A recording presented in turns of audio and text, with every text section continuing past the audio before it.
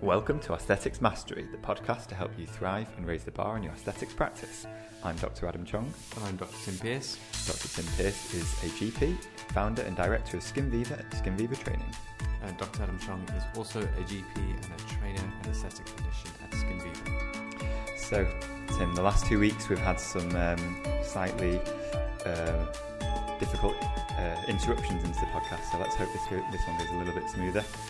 You've been at a conference, I believe. Yes, I just did the inaugural Welsh Aesthetic Conference, and it was a really good experience. Met a couple of doctors, actually Lee's a dentist, but two clinicians who I've known about for years and never met in person, which was really good to meet them both and have really interesting chats with both of them. So Lee Walker, who trains in Liverpool, yeah, and then there's Patrick Treacy, who is a really famous clinician, been around for a long time, since the beginning of aesthetics really, and met both of them, had really interesting talks from both of them, and I did two talks myself, one on the JCCP and one on the art of the consultation. Oh, how did that go?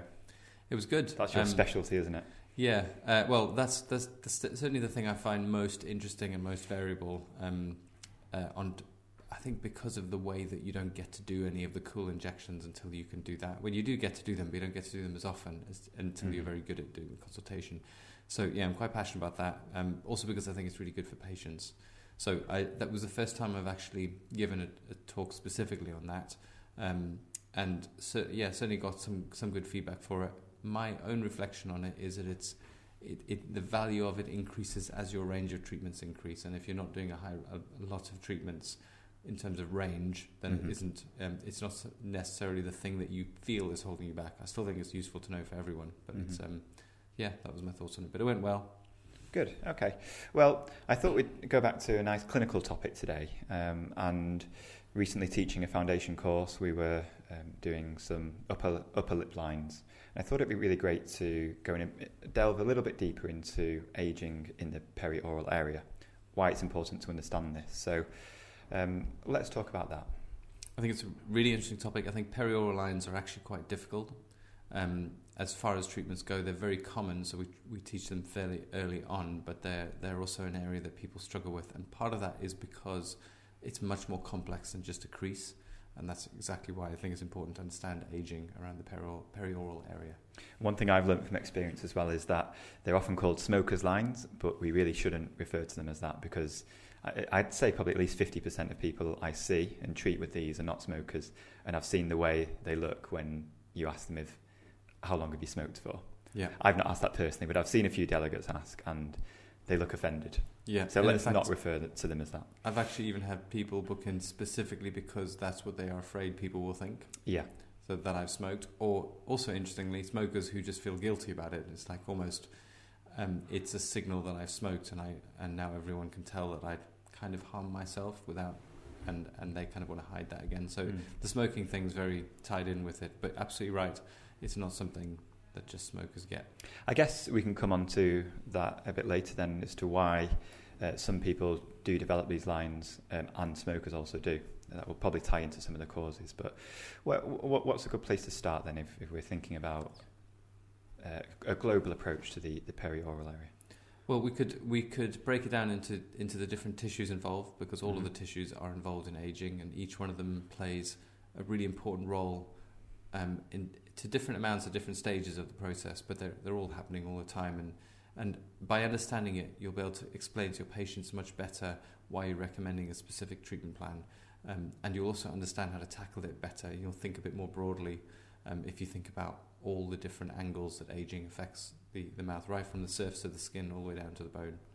Okay, that's interesting, because I think there is the temptation just to see a line and treat it and keep as simple as that, but there's way more to it than that. Yeah. Let's go through those different levels then. So what are the different components of the anatomy in this area? So starting at the top, which is where mostly you're going to spot the difference, would be the skin. And skin physiology will change consistently. It kind of will deteriorate from, I suppose in one way it kind of deteriorates almost as soon as it starts being formed. But really it's around 20 that you start to see maybe in women a little bit later actually, but you start to see a deterioration in the rate of skin turnover, which is affected by things like smoking and UV light and diet. But if the healthier skin turns over more quickly generally, and if you actually think about all the treatments that we use to treat the skin other than injectables, they are all geared towards increasing skin turnover, either through peeling the surface or using a laser or putting retinol on it. All of them are essentially boosting those cells through one way or the other to make them more active, which is what young skin does. So the first thing that actually happens with skin is the rate of skin activity declines. And what that does is it decreases the amount of extracellular material and the quality of that material. So you produce at a slower rate the kind of gamma-aminoglycans and hyaluronic acids and collagen that surround the cells and give skin its structure. That all becomes more slowly produced. So skin actually loses volume partly because there's less of those materials in the skin. But also then what is there becomes damaged as well. And that's the thing with the thing that always stuck in my mind with sun damage and skin quality is the elastin collagen mix, and how UV light literally passes straight through the skin and it shatters the relationship between collagen and elastin. So you shatter the elastin quite quickly, and you lose elasticity almost instantly. And I actually saw this once happen with a patient who I knew very well, and she went off on a 2-week cruise and basically barbecued herself every single day, as much sun as possible, and she came back a completely different colour, obviously intentionally, but the shock for me is that her eyes looked drawn, and my first thought was, I thought it was the side effect of Botox. She came back for a follow-up, and she had the white of her eyes was showing underneath, and it just shocked me, and I immediately thought, because it was right early on when I first started, so you're a bit anxious about causing problems and things like that, and my first thought was, this is a Botox side effect. Then I remembered I'd only treated her glabella, so it wasn't even part of that. And I thought, well, how could this be? Because I even had a picture. I remember looking back at this picture and thinking, why is she suddenly... And it was just an incredible amount of sun damage and decreased elasticity that instantly, within 2 weeks, it actually caused the skin to be less... basically the integrity of the skin to decrease. Wow. So that kind of shocked me. So in 2 weeks, and that's irreversible? Well, I don't know if it's completely irreversible. It's instant, but I think you probably do produce... your cells will produce more of those materials again. It probably takes a long time to recover, and the cells, the DNA, obviously, the damage to that is not reversible. I think this is even more pertinent because more and more people are using sunbeds from a younger age. Some clients I've seen are hammering them several times a week, and they've been doing that for years. And you can see, like you say, early 20s already showing some signs of absolutely of loss of elasticity in the skin. So. Just on sticking with the same topic, what are the signs then? I mean, I was shocked to hear you say that it's from the early 20s that it starts happening in women. So it's a bit earlier in women than men. No, right? I think it's just aging in general. Okay. I think I'm getting. I sometimes see the kind of in terms of fertility, your kind of your aging is you haven't peaked at 20. There's more time for that, so it might be up to 30. But in terms of aging, aging is obviously from the point of existence that you do every time a cell multiplies. It probably little mistakes happen, and there's kind of that kind of aging. But in terms of visible deterioration, it's 20 at the very earliest. And realistically, from a social perspective, no one looks at a 25-year-old and thinks, "Oh, she's getting on a bit." So it must be so minute. There's a technical change away from the peak, which is I think probably 18 for a female. Although interestingly, I think the actual fertility peak in a female is early 20s. I'm sure it is, and men is mid-20s. Right, I didn't know that. Which is slightly worrying. But so maybe there's something biological there that the body says, right, that's my peak. I'm going to start producing less collagen and elastin. I don't know what the exact definition. I remember hearing a diabetologist once saying that sensitivity to insulin was one of the most accurate guides to aging. Okay. But I have no idea when the peak of your sensitivity to insulin is. But it's that kind of. We're past it, Tim. That's for sure. We're definitely probably. Okay, so we've talked about skin then, and this reduced rate of turnover as being one of the factors. Where would you move on to next? So with that decreased rate of turnover, there's less volume as well, because there should be less of these extracellular proteins and sugars.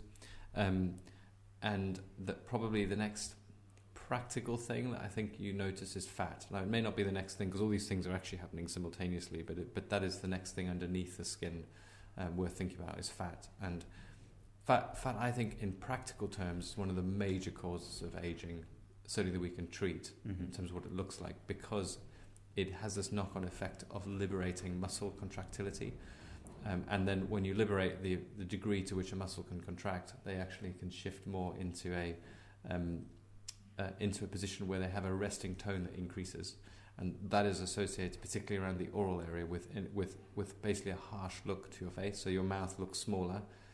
One of the subtle signs of anger is a pursed mouth. You're kind of suppressing something, and that happens to people just because they lose volume. So loss of the skin elasticity, skin extracellular proteins, and then including fat with that. You're actually more likely to enhance the little lines you've got already, while your mouth actually gets a bit smaller and your emotional tone looks more negative. And those are like we always try and break it into the biological, the psychological, and the aesthetic. So the aesthetic is you're less beautiful because your mouth is smaller, and you're then conveying this negative emotion some people associate with it. And if that becomes part of your psychology, as in you become aware of it and it's on your mind, that's our indication to treat. That's often, I think, why people do come in for this treatment, is that they've noticed something looks less positive about that part of their face. Yeah. I just admit I got a little bit distracted then by some people around the room.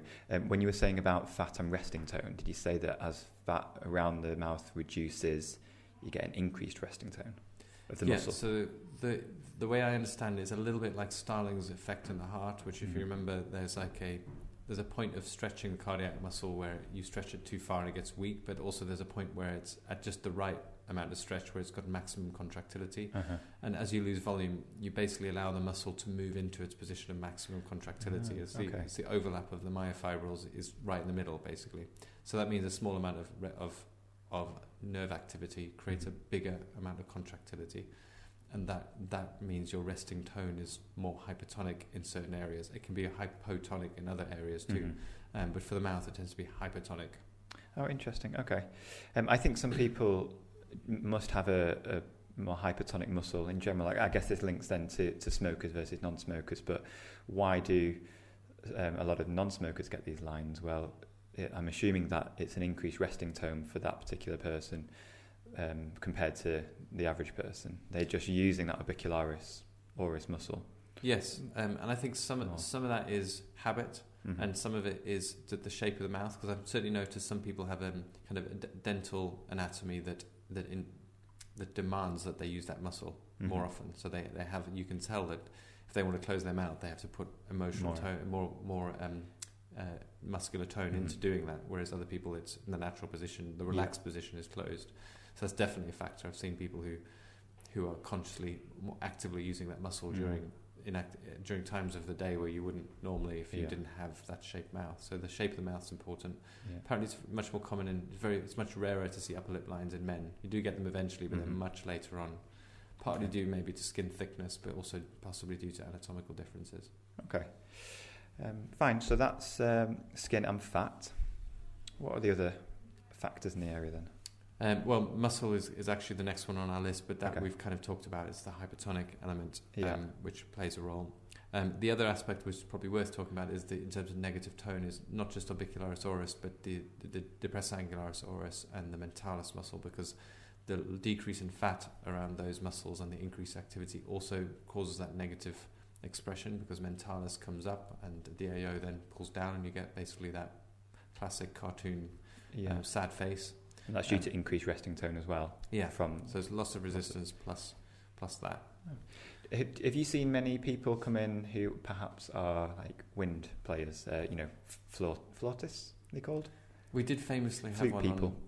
on the flautists, I think they're called, and brass players, because they must be making that shape a lot more than the average. Yes, that's true. And Dr. Felicity, who's on maternity leave at the moment, is I can't remember which instrument she plays, but we had this interesting discussion which just blew my mind about how deep you can get into these topics, which was someone was asking about this and the fact that they play and actually each instrument has a slightly different way in which you hold your mouth. Yeah. And we got into the detail of like maybe if you play a French horn, then you'll be all right. But if you play a clarinet, you should take like a 2-week break, and like just kind of crazy detail. But yeah, I think any repetitive movement could make a difference. Yeah, I'm going to stop whistling in the shower now.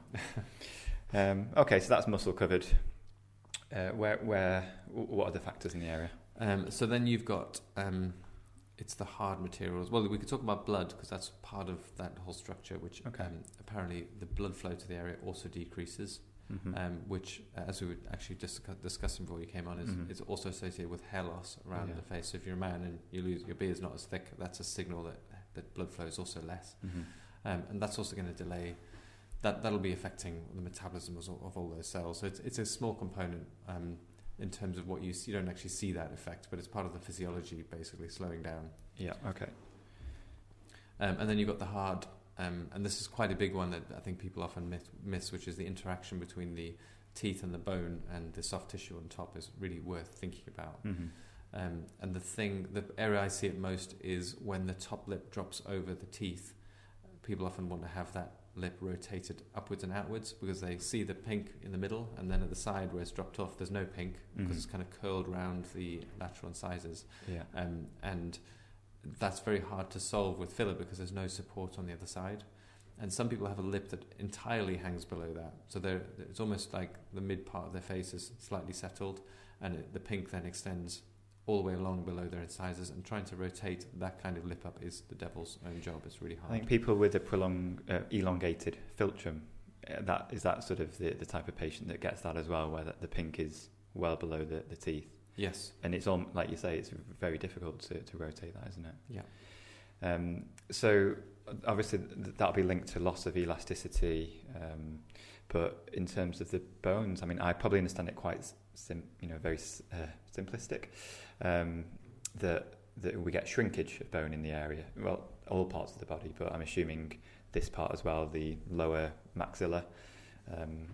That shrinks, so you're losing support in the area, less support underneath.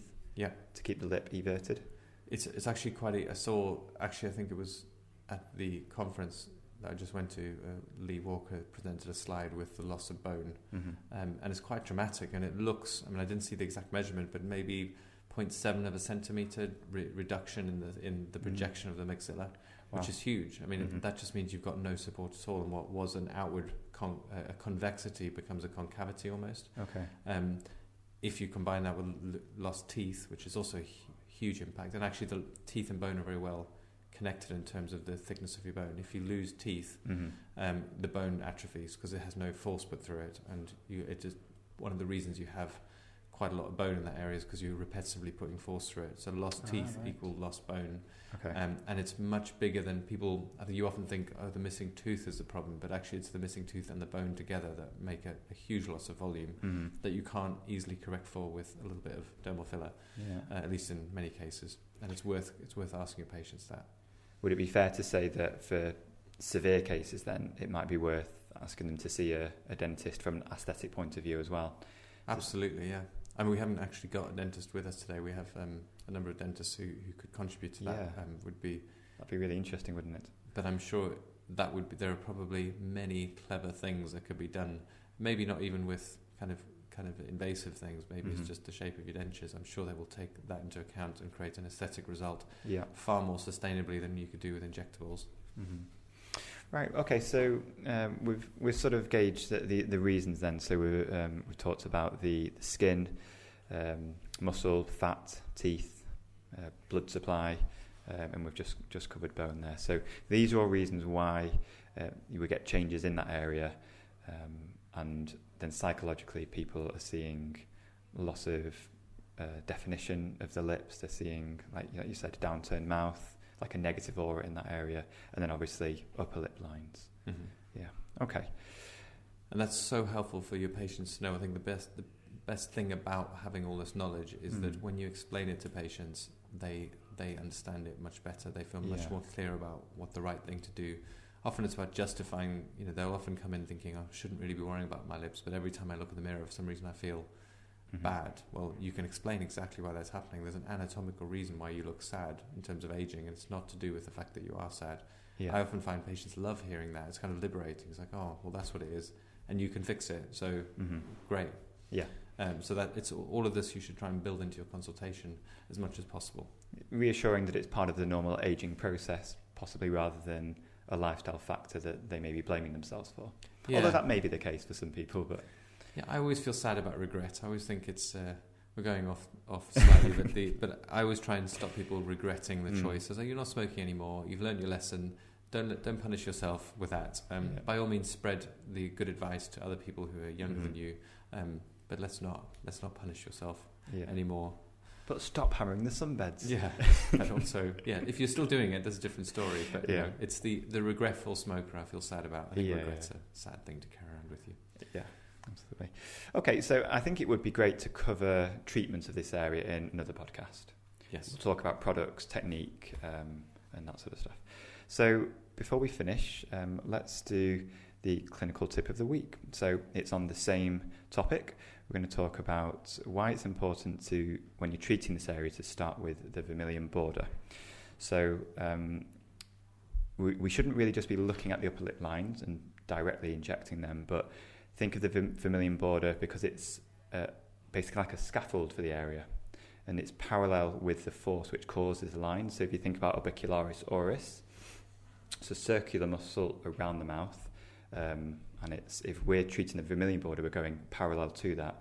So it's like a scaffold, as it were, rather than going directly into the lines. So that is always a good place to start, and I think clinically you get a real good result straight away. Instantly, you see an improvement to the area, both in terms of eversion of the lip, restoration of the area, but then immediately the lines soften. So I think that's a great place to start. Yeah, and I think it's worth having a good explanation for why you should do that, because often the people with these lines are actually quite terrified of having their lips augmented. Absolutely. So you've got to give a good explanation about why you're now suggesting injecting the pink part of their lip when all they're bothered with is the white part of their lip, where the lines are. And that's an endless, I must have said that 1,000 times. Yeah. It's always the same. You've got to win their trust over that issue, because it's terrifying for a 55-year-old who's just been flicking through Instagram and thinks, if I have my lips injected, I'm going to look like that. Yeah, absolutely. So a good explanation is really important, so that they actually understand you're not actually augmenting, you're restoring. Yeah. And then let's finish off with the consultation hack of the week.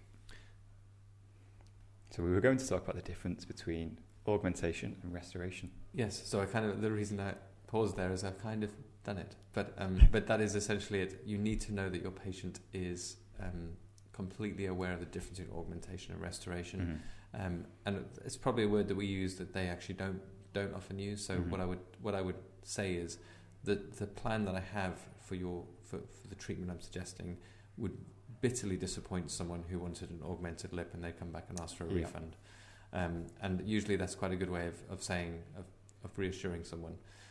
The other element is that you will look more done if you only treat the white part of your lip, but just in an odd way, than if you holistically restore the lip and you give a little bit of detail, structure, shape, and then soften the lines, than if you just soften the lines. And if actually the way I describe it is that you look a bit like Homer Simpson if you just treat the lines, because you create a convexity instead of either a straight philtrum or a slight concavity is ideal. Yeah. And that usually reassures people enough. The other thing is the selection of filler that you use. You can use a filler that's only designed for treating fine lines. That usually reassures them as well. Yeah. Okay, well, hopefully we'll talk about that in one of our podcasts soon. Okay. Right, thanks very much, Dr. Tim. Thank you, Adam. And we'll see you next week.